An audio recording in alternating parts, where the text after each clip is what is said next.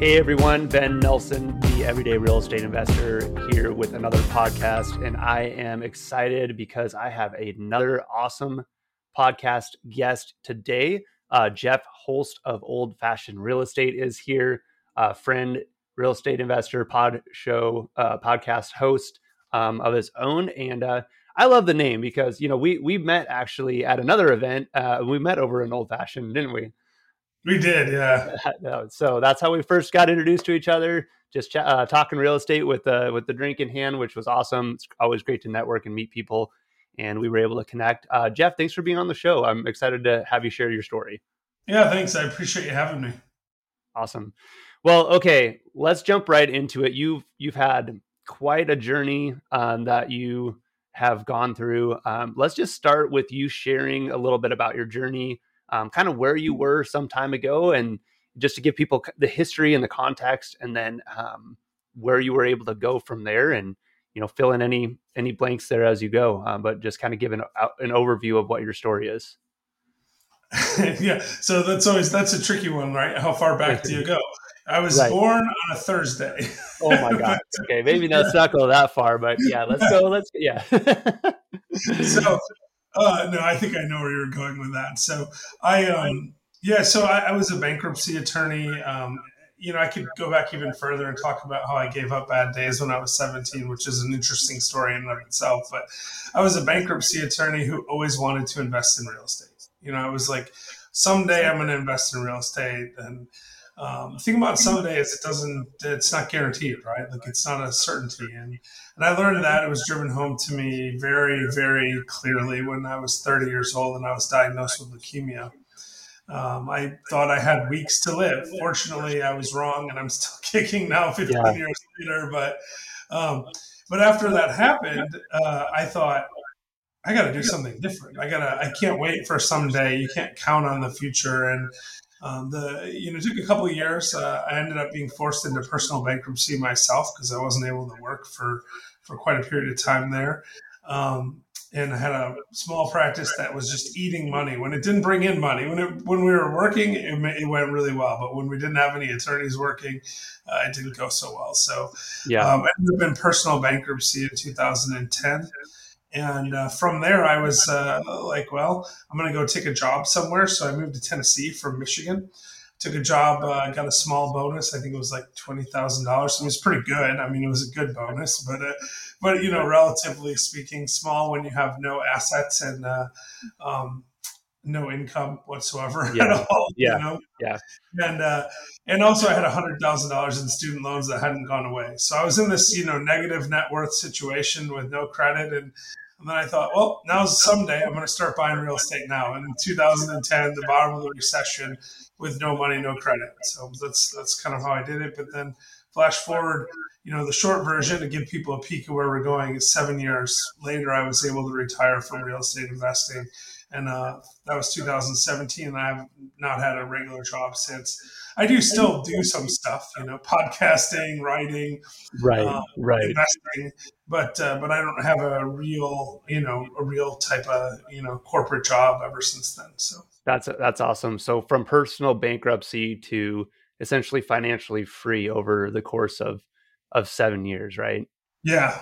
That's awesome. That's super inspiring, because I know there's people in similar spots, right? That are like, how do I do this? How do I make this happen? And I'm gonna jump a little bit into the mindset side of this, because I have a mentor that has said, when you're in that spot, you're like, okay, I'm going to buy real estate. I'm going to do this. I'm going to take this off. And then that voice in your head comes in and says, you want to buy real estate? Try buying lunch. Right. And it's like, so that voice pops in and is like, yeah, right. You're going to buy real estate. You can't even pay your phone bill or whatever. Right. So talk about that a little bit, and how that, if that was a battle of yours, and how you worked through that in your head.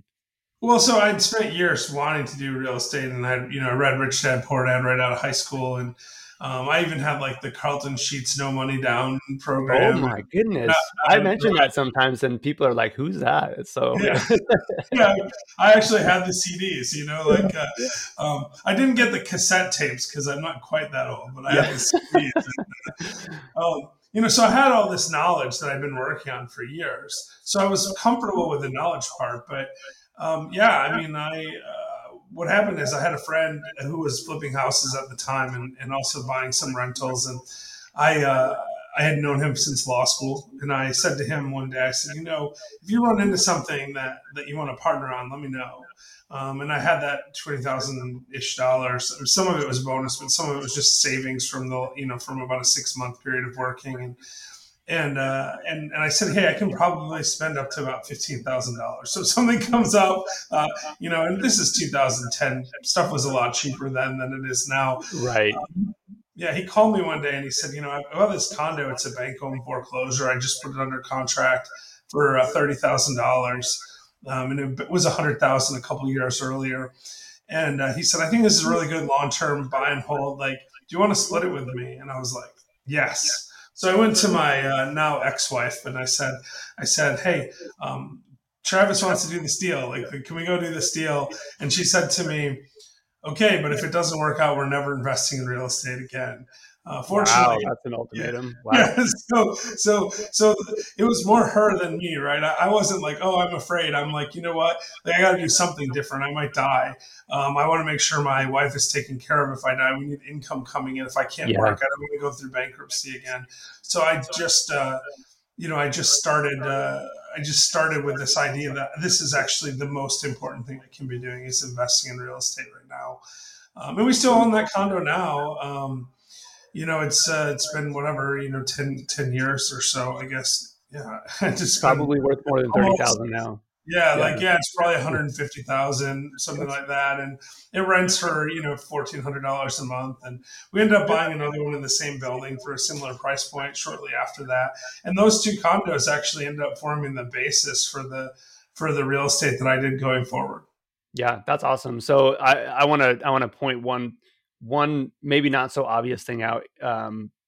Obvious to some, but maybe not others. That you had about $20,000 and a bunch of student loans and no income, and most people, I think, would not do what you did, right? Because they'd be too afraid and say, well, I can't put $15,000 into this. I'm taking all of my money and putting it in this investment. What am I supposed to do? And that scarcity mindset and that fear comes in and is like, no, I got to keep this money so I can figure out, what I do from here. And I got to be able to pay my bills every month and all of that stuff. Right. So I got to have that cushion. And really that decision was your launching point. And if you would have made that decision, maybe you would have never bought anything, right? If you wanted, Yeah. I hey, mean, no, I got to hold on to this cash, right? in fairness, I did have a job then, so I was Okay, making but still, $700-800 a week or something. I mean, but I wasn't. It wasn't enough to like feel super comfortable, right, right? right. It's Um, still and I, nonetheless was your cushion, yeah, right? That you were like putting your, betting on yeah, yourself and that this is going to work out. yeah. And it And would have been actually, very easy to not do that. we actually took $17,500 and put it in too. So it Yeah, was all but $2,500 of our money went yeah, into this one deal. But the thing is, if I hadn't done that, I'd be in a completely different place now. So I don't regret it at all. But yeah, I mean, it was a big decision, but it was something that I really wanted to do, and so I knew I had to figure it out. And yeah, and I think that's one of the that's a big takeaway for people who are starting out is that like there's always a way, right? Because after that, I had no credit and no money, and I still figured out how to buy the next one about 2 months later. Um, awesome. Talk about yeah, that. think about that. That's even harder, right? Like I Yeah, just came out of a bankruptcy, so my credit score is like negative practically. Well, yeah. it's not quite that bad, but I'm a toxic borrower, so no one's going to loan me money. I mean, And especially then, especially yeah, during those times. Yeah, oh yeah, in the middle of the Great Recession, yeah, and I just came out of bankruptcy and just changed jobs, so I don't even have work history. 6 months yeah, on the new job or whatever. But I just figured out how to make it work. So like it was in the same building. So I convinced my buddy. I said, "Well, why don't you loan me some money to buy this?" Since he had the cash to buy the condo himself, and then I'll pay you back over the next 6 months. And then I just did that. I started like, we're going to pay him back. I gave up all the cash flow on both deals towards paying him back, and then also took some additional resources from my job and paid him monthly payments to get it paid off as soon as I could. awesome. Yeah, and now you have that cash flow. Yeah, so yeah, and I think both of those things go back to you got to put yourself out there, right? If you're saying, well, I want to invest in real estate, or hey, I'm in this bad spot. How do I work my way out of it? Sitting on your hands, or putting your head in the sand, or any of those, that's not going to get you there, right? You gotta ask those questions of proposition. You got to put yourself out there. Hey, if you see anything, I'm willing to partner. Let's do it.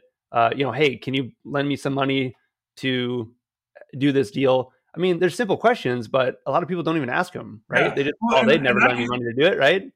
yeah, and I remember saying to him at the time, I said, he said, I don't know, man. I'm not sure. Like, it's a pretty big risk for me. Like, because, what do you have? Like, and I was like, well, one, I just put this money in the other one. So, like, at the very least, you can, you have this cross collateralization thing, right? But then also, I can't file bankruptcy. So, my personal guarantee is like set in stone at this point. I'm banned from bankruptcy for the next 7 years, right? Yeah.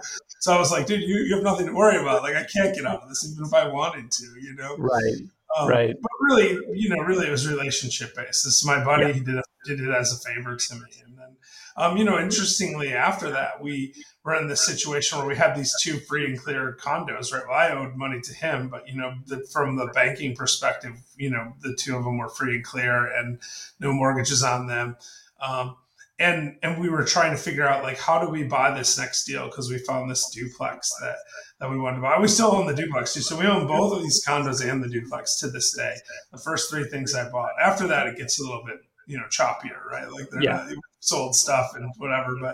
But these first three things. So we tried to find this duplex. It was like $70,000, and in a really good area.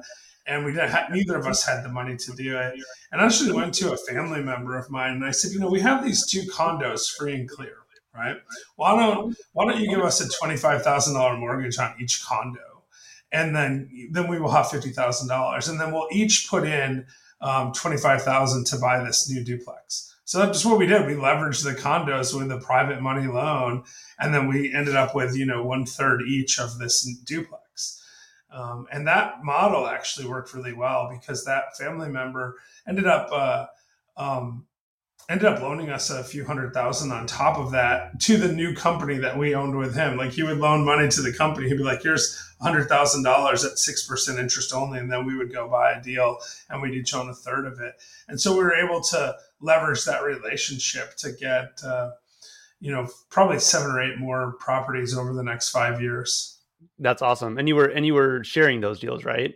Yeah. Yeah. Everything was a partnership at that Yeah, point. which is so, and that's one of the things that, you had touched on it earlier. You didn't have a lot of money, you didn't have credit. Uh, so how do you get? I mean, a lot of people stop there, right? And we both listen to the real estate guys a lot, and I can't remember. I mean, they talk about it. There's a couple other guys. I think it's Chris Martinson, if I'm remembering right. There's so many other resources, right? There's If you stop at your credit and your what you have in the bank, um, you're missing a lot of opportunity. What are your relationships? Where can you leverage those, right? What can you bring to the table? And partnerships are big, and I know I was here at one point too, just mindset wise. Well, I just want to do the deal myself, because I don't want to share in the profits, because I need all the profits for myself or whatever. Like, it's either a greed thing, or it's just like, I can't do it unless I get all the profits, because I just need that income.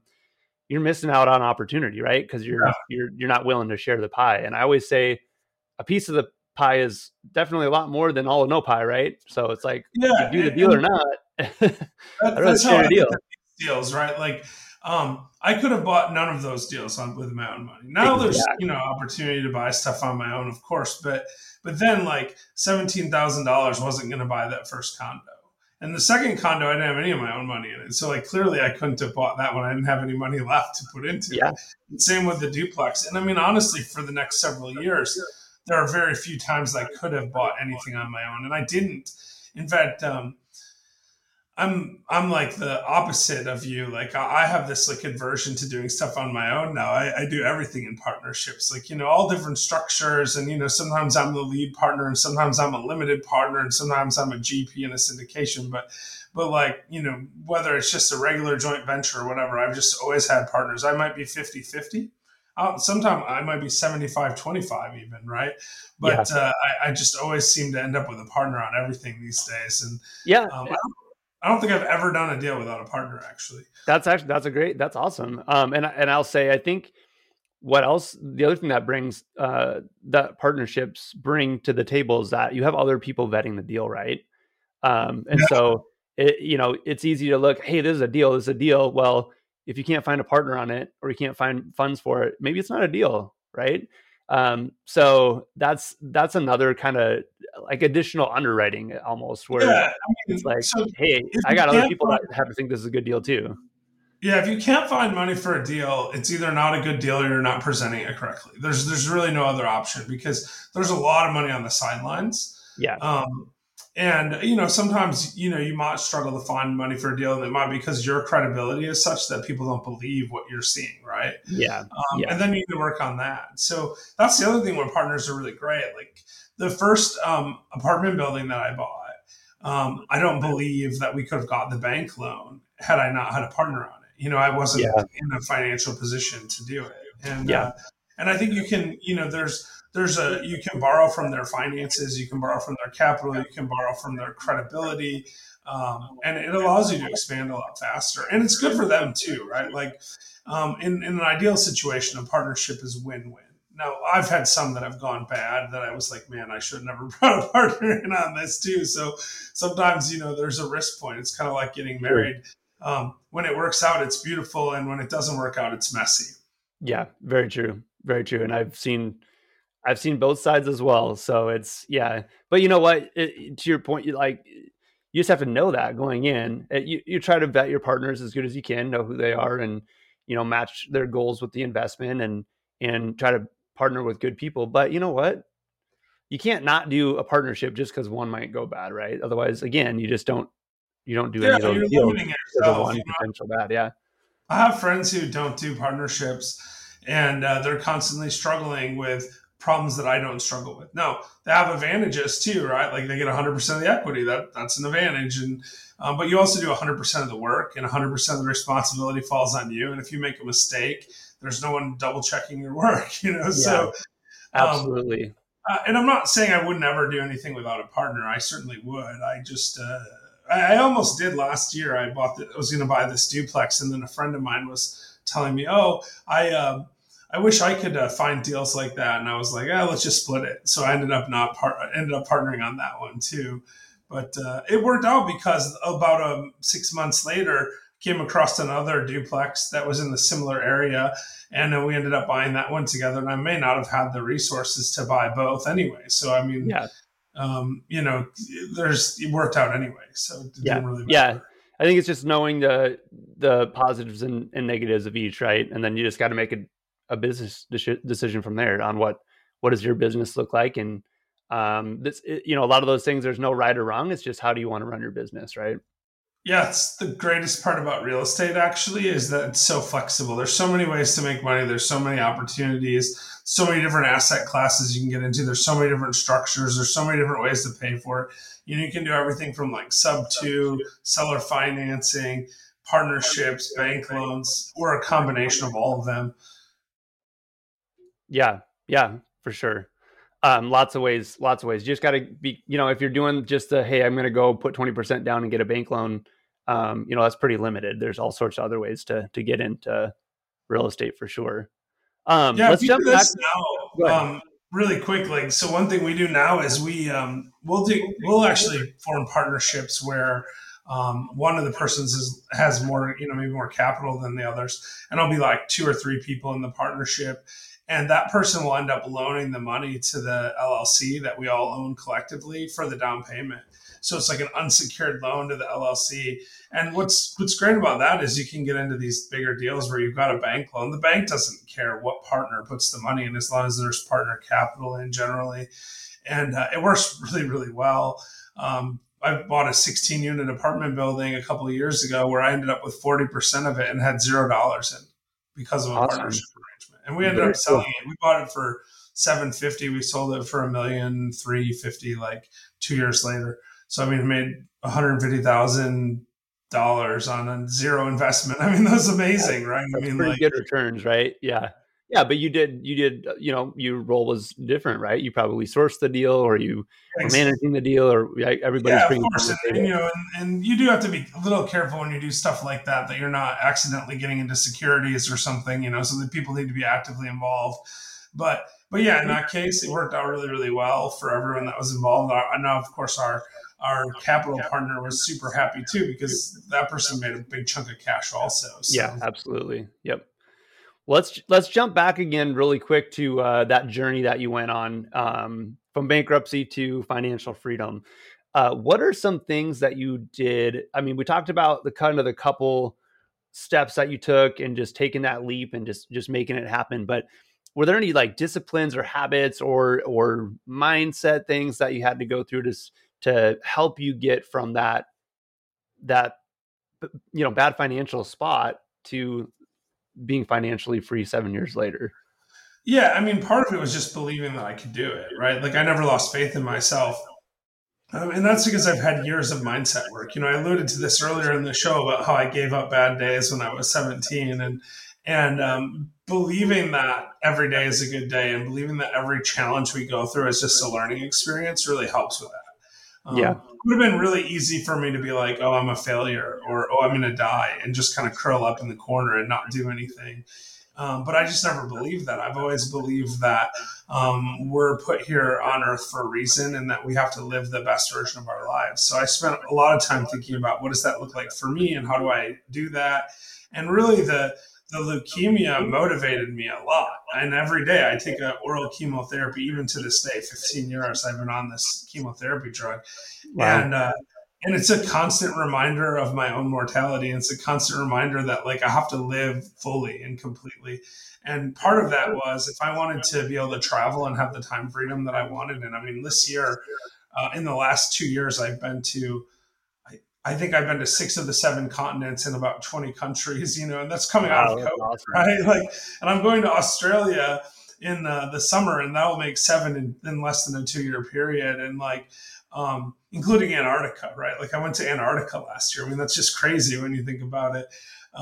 But I mean, it's an amazing amount of time freedom, and I live half the time in Chattanooga and half the time in San Juan, Puerto Rico, and not for tax reasons. A lot of people are moving to Puerto Rico to save on taxes, and I actually technically live in Chattanooga because I don't pay tax anyway. I'm a multifamily investor, and it's given me this amazing lifestyle that's just unreal.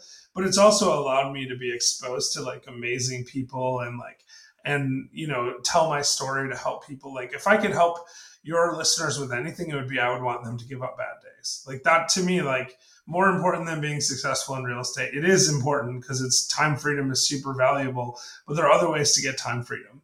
There are no other ways to that I know of to live as extraordinary a life as I do, other than giving up bad days. Yeah. Yeah. Well, let's talk about that. So you've mentioned no bad days several times. That's obviously a huge mindset thing for you. And you just wrote a book I did. called No Bad Days, right? So Yeah, uh, I did. talk about the Yeah, book look. and yeah, No awesome. bad days. Yeah, so people Yeah. are watching, they can see it. Yeah, so the book's it is more of my journey than it is a self help book. It's a memoir self help book. It's written as a series of life lessons, things that I learned along the way. It starts with how I gave up bad days. That's like chapter one, right? So the publisher said, let's call it No Bad Days. It's a catchy name. I would have probably called it something different, but I'm happy with the name because it seems to be working.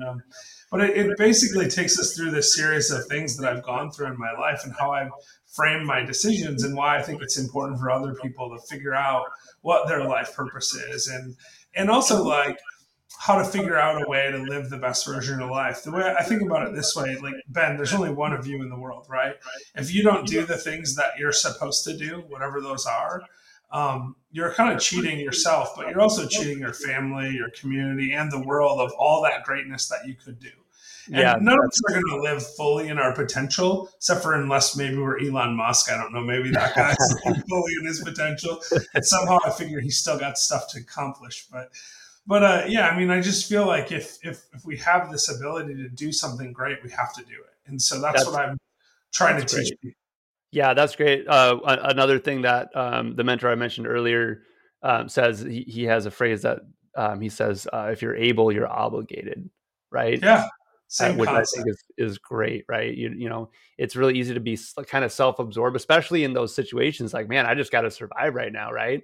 But then when you get to the point where you're able to help other people, if you're able to do it, then to kind of sit back and no, I did my thing, and here I am.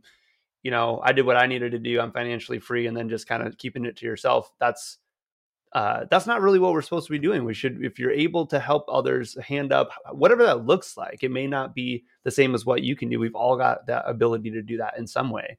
Right. Then your obligation is to do that, right?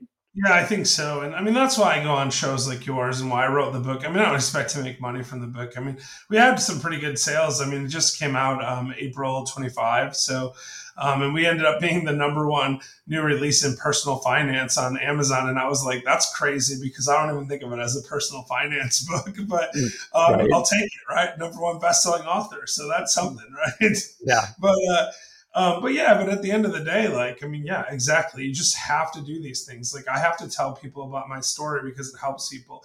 And I found this out from the book. Like, as we were doing the pre-launch stuff, I started having people send me messages that said things like, "I'm so excited for your book. I heard you on XYZ podcast, and I haven't had a bad day in 2 years or a year or 6 months, and all this stuff." And I went, man, this is amazing. Like even if no one read the book, just the fact that people were telling me these stories what made it worth it. All this time that I've spent, I've probably been on, a couple hundred podcasts over the last 5 or 6 years, and plus my own. I have the old fashioned show that you talked about, which is super fun because we just drink old fashions, right, and talk about real estate on YouTube. But also have the Last Life Ever podcast. So, I mean, between all that stuff, there's just hundreds and hundreds and hundreds, probably thousands of hours dedicated towards getting the message out. And I think it's all worth it if I change like one person's life, right? Like if one person has one less bad day, it might be worth it. Yeah, that's awesome. Yep. Yeah. Well, no, your story is obviously inspiring, and appreciate you sharing it and putting it out there. I know you're changing people's mindset and changing the trajectory of their life. So that's awesome. If someone's listening right now and they're in the spot that you were in, they're in a bad financial spot. They're trying to figure out, what do I do next? What one or two things would you tell them? Hey, do this, or what advice would you give them if Well, someone's in yeah, I that mean, spot? obviously it depends on how bad their financial spot is, right? Because you've got that whole Maslow hierarchy of needs thing. Like, if you don't have money for food, you need to go buy food. Like, let's be honest, right? Feed yourself, feed your kids, feed your family, that stuff. That's first, then shelter.